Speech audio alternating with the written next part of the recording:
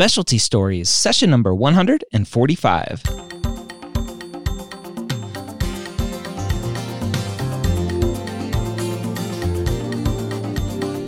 Whether you are a pre-med or a medical student, you've answered the calling to become a physician.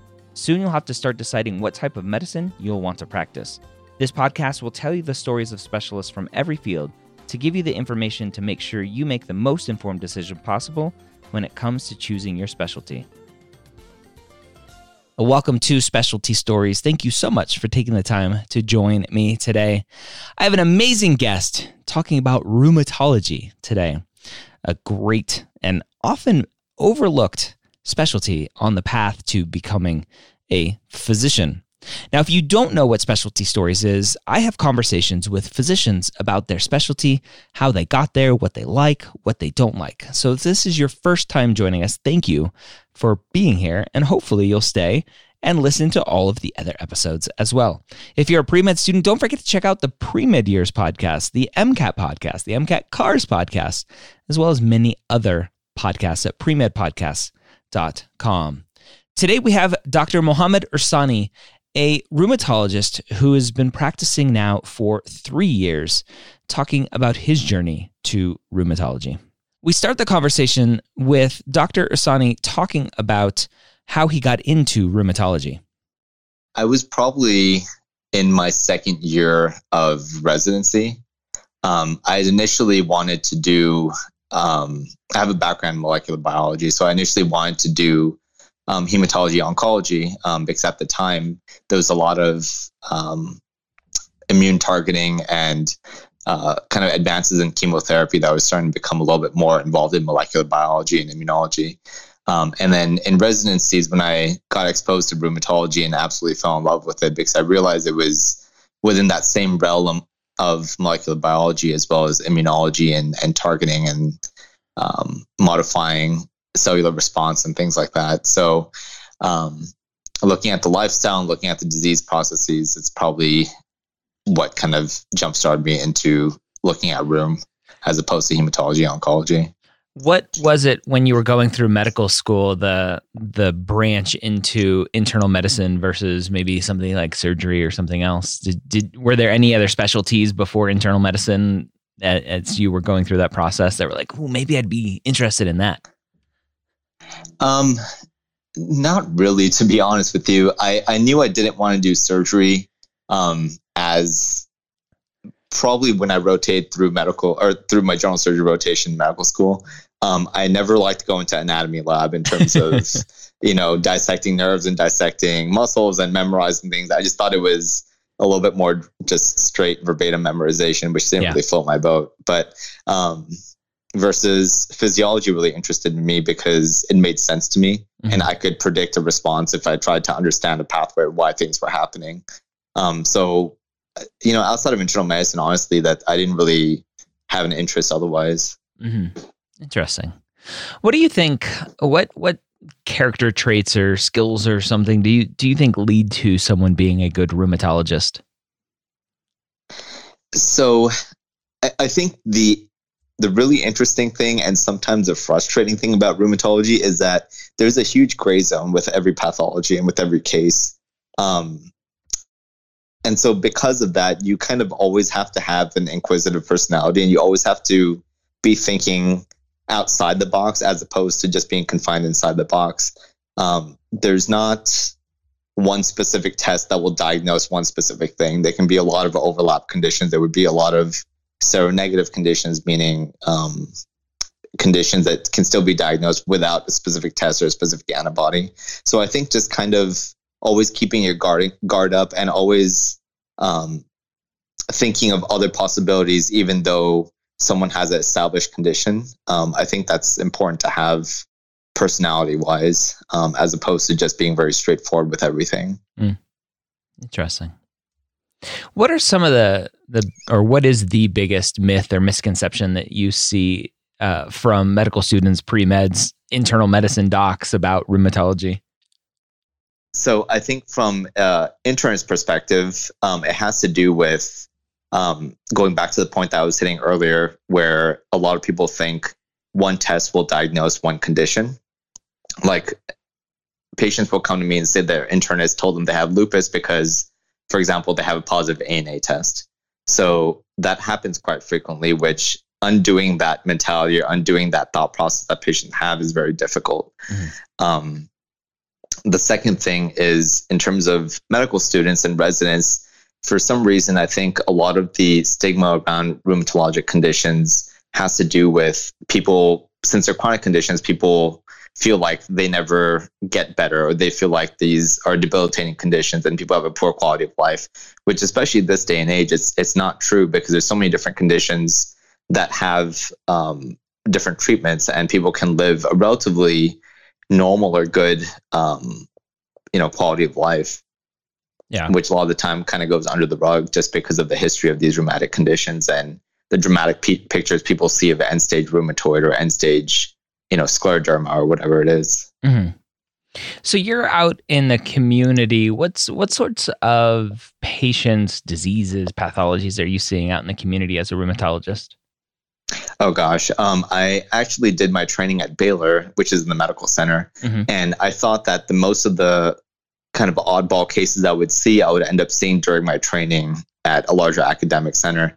But honestly, I've seen, if not as much, but probably more, really rare kind of overlap conditions in the community. I mean, I've seen anything from bread and butter rheumatoid, arthritis or bread and butter lupus to things like IgG4 related disease or scleroderma, vasculitis overlaps, things that are definitely case report, publishable, which I didn't expect at all. Yeah. So what are some of those things that you're seeing? In terms of rare conditions? No, just in general, so that a student kind of understands what it is that you do day to day. Sure. So in terms of the typical things, I will see people that walk in with bread and butter rheumatoid arthritis. Generally, their complaints are prolonged stiffness, prolonged joint pain, maybe a little bit of swelling. That's usually unresponsive to conservative treatments such as acetaminophen or nonsteroidal drugs, ibuprofen, Motrin, whatever you want to use. And generally, the patients are much younger as compared to the more typical osteoarthritis patient, which is a little bit more, into their 60s or 70s or whatever it is. And then you also get the other end of the spectrum where you have people that have a condition like IgG4 related disease, which is basically an inflammatory response and overproduction of a cell called plasma cells. And it's to a point where there is no ICD-10 code for it. So it's very difficult to get some of these therapies approved, just because if it's so rare that it doesn't have the ICD-10 code, then you have to kind of jump through loops with insurance to actually treat these conditions.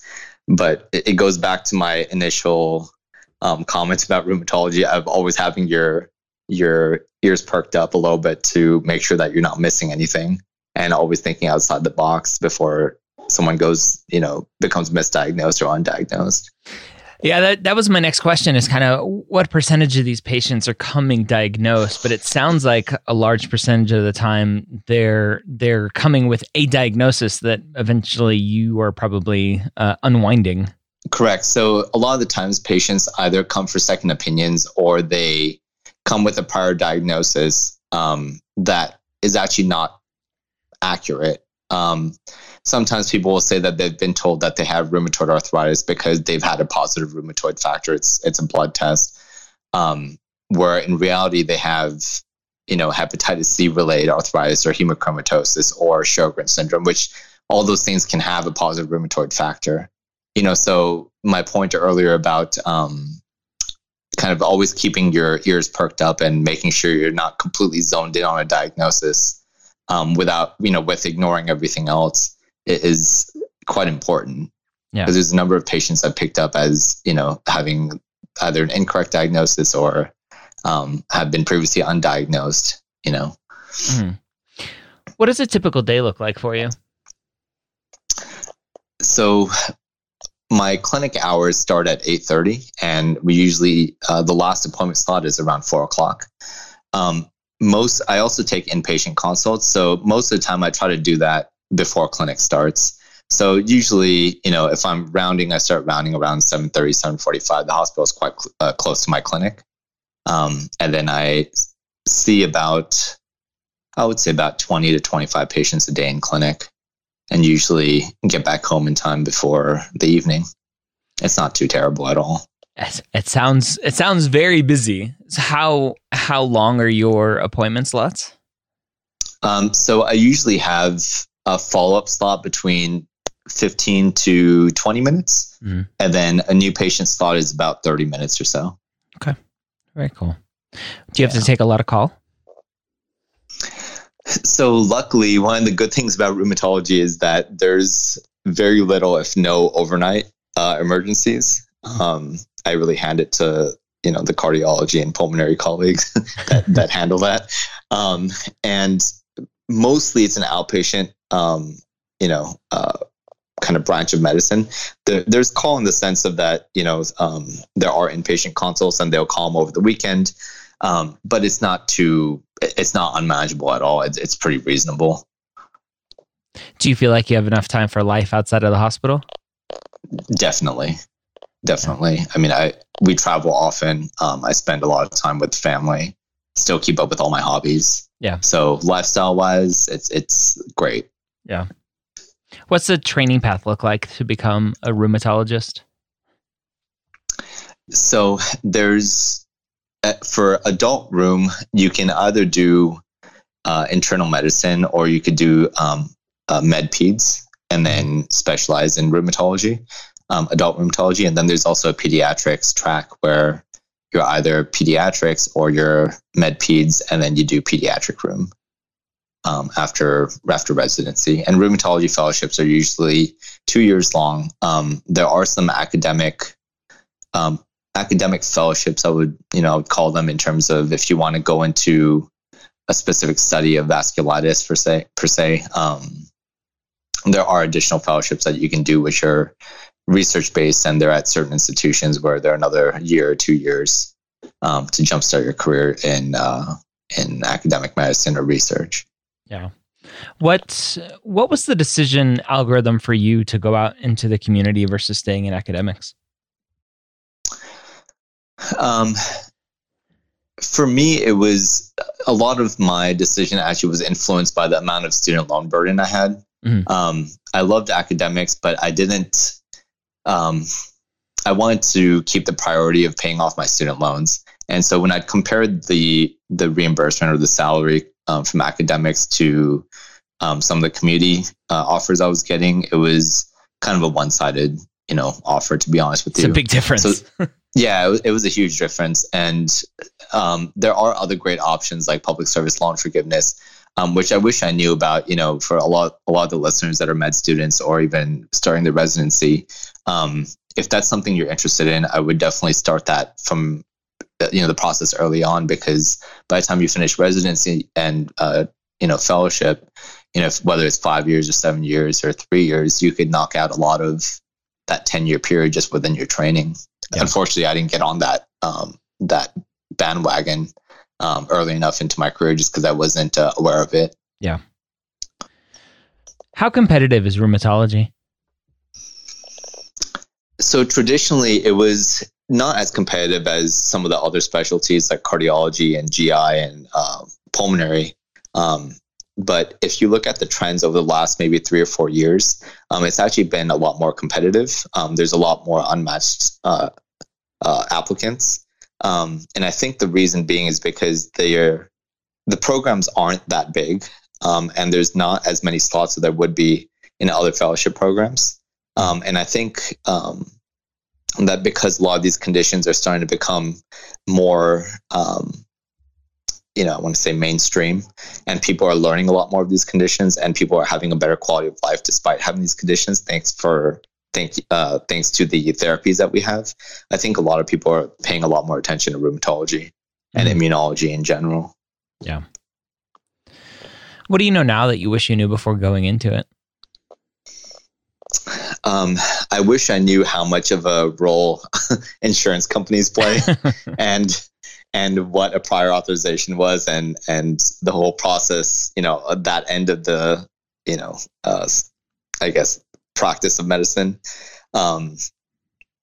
Having no training in that whatsoever, whether it's medical school or residency or fellowship, I really think we should be training our students and our trainees, or at least giving them a little bit of exposure in terms of what insurance companies are and how they run before you just step out into practice and are expected to know all this on your own.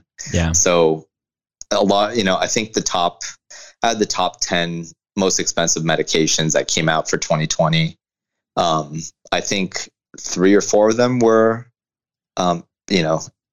rheumatologic medications. And so them being high cost or high dollar drugs, there's a lot of barriers to having them approved and being able to use them. Yeah. And the meantime, during that process the patients are the ones that are kind of caught in the middle of this whole process. They're caught in the middle, and then they blame you because they think you're the one getting all the money. Correct. You're the face of it, right? So. Yeah. Oh, that's hard. What do you wish the future primary care doc listening to this, who's not going to subspecialize, but is going to be that internist or family practice doc or maybe even pediatrician out there, what do you wish they knew about rheumatology and what you're doing day in and day out to help their patients and help you? Sure. So one thing is steroid responsiveness does not mean that someone has something inflammatory. So a lot of patients or a lot of internists, sometimes they tell me, well, if I give someone, prednisone, or if I give them methylprednisolone taper and they respond, their joints get better. So that means they have something inflammatory, and that's not always the case. I mean, someone that has osteoarthritis or someone that has bronchitis or someone that has, is intubated in the ICU, a lot of the times we use steroids just, as a strong anti-inflammatory, basically. Mm-hmm. So they generally help with a lot of things outside of just, inflammatory arthritis or lupus or whatnot. So that's the first thing. And the second thing is, goes back to my comments about ordering tests. So just because someone has fatigue and is someone in their 20s and 30s, it shouldn't warrant you to do a rheumatologic workup. I mean, they should really have more symptoms aside from, just really vague fatigue and a little bit of, hair loss or something like that. So I think just being more aware of what the blood tests are and what they mean, mm-hmm. And having a little bit more, being a little bit more aware of what different conditions present as would be very helpful prior to sending somebody to a rheumatologist for workup. Yeah. Out in the community as a rheumatologist, what other specialties or specialists are you working the closest with? So the fun thing about rheumatology is that there's a huge overlap with everything because all of our conditions are systemic. So they can theoretically involve any part of the body, but frequently I'm working with dermatologists, I'm working with pulmonologists, nephrologists, and even ophthalmologists for things like uveitis or scleritis. So it gets it's a good specialty to build relationships with, especially if you're in the community, because a lot of the symptoms that people have might require, for example, a bronchoscopy to be done, or a skin biopsy to be done, or a renal biopsy. So that's one of the things I really like about rheumatology. Is it's truly a kind of multi-specialty approach. It's not just one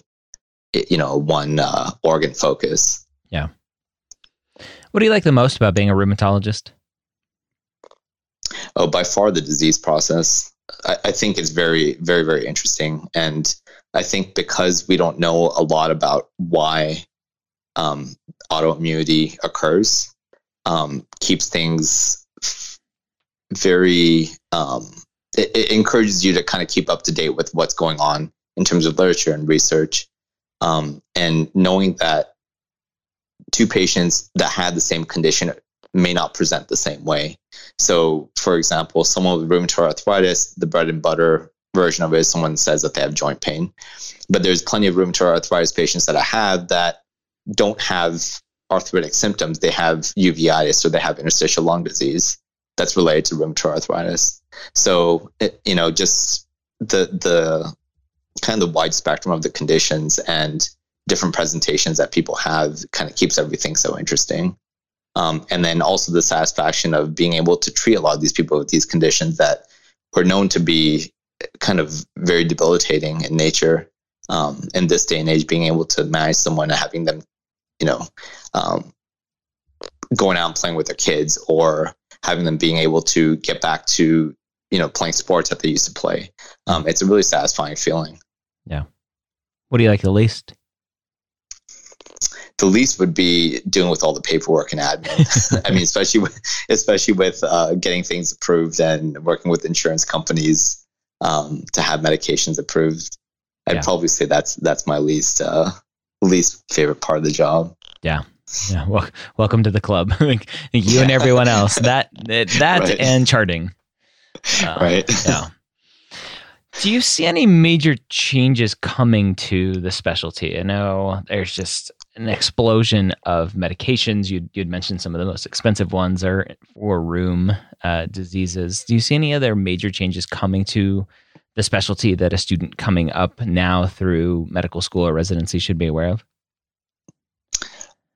I think what we're all trying to go towards is this concept of individualized medicine, right, or personalized medicine. Mm-hmm. Right now, generally, the way we approach, for example, rheumatoid arthritis is kind of I don't want to say a shot in the dark, but it's kind of like that, where you use the more, the classical pathways like TNF inhibitors such as adalimumab or etanercept, Humira and Enbrel.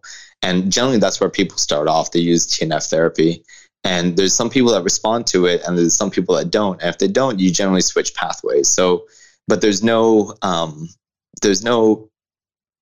known reason why there's some people that respond to it and some people don't. And why some people's disease process is triggered by a certain pathway versus others is a different pathway. So I think what we hopefully will come towards or hopefully are getting towards is being able to kind of scan someone at baseline and say, okay, well, you're, for example, rheumatoid arthritis is driven through this pathway. So I'm going to give you a medication to block that pathway as opposed to cycling through different drugs and seeing what sticks. If you had to do it all over again, would you still be a rheumatologist? Oh, I love it. So absolutely, I would. For the medical student or pre-med student or internal medicine resident listening to this, thinking about rheum, what kind of final words of wisdom do you have for them? What I would say is that to increase your chance in matching, I would get involved with some type of publication. It doesn't need to be a large journal. It doesn't need to be a large conference, but even local meetings or local ACP chapters or local state rheumatology chapters. A lot of the times they take poster board presentations or case reports and things like that. So one thing is to show interest in the field. If you want to get more exposure to it, I know rheumatology for, whether it's medical students or internal medicine residents or pediatrics, the elective is very short. A lot of the times it's like 2 to 4 weeks. So requesting increased exposure through your program director or your program in general, just see if it's possible to have a little bit more of a lengthy rotation, because there's no way that you can get a feel of what rheumatology is in 2 weeks or 4 weeks at a time. But otherwise, it's a very fulfilling specialty. It's a very needed specialty. There's a lot of they're expecting a huge shortage in rheumatologists going forward. So all the help is definitely welcomed. All right, there you have it again, Dr. Mohammed Irsani talking about rheumatology. Hopefully that was helpful for you, a little eye-opening, maybe a little exciting. Get your juices flowing for rheumatology. If you want to check out rheumatology, try to find a physician in the area to shadow. Go to rheumatology.org. That's the American College of Rheumatology, and see what resources they have for pre-med students or medical students. See how they can help you figure out how to get more experience in rheumatology. Hopefully this was helpful. If you have a specialty that's maybe on the fringe that I haven't thought about or haven't talked about or haven't had a guest on, let me know. You can email me, Ryan@medicalschoolhq.com. rheumatology.net. We're always looking for amazing guests here on Specialty Stories, and I want to thank Dr. Ursani one more time for his time talking about rheumatology. Hopefully you got a lot of great information out of the episode today. Again, rheumatology.org for more information from the American College of Rheumatology.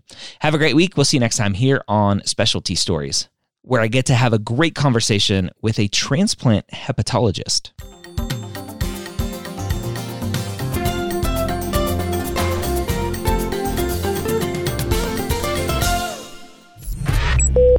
This is MedEd Media.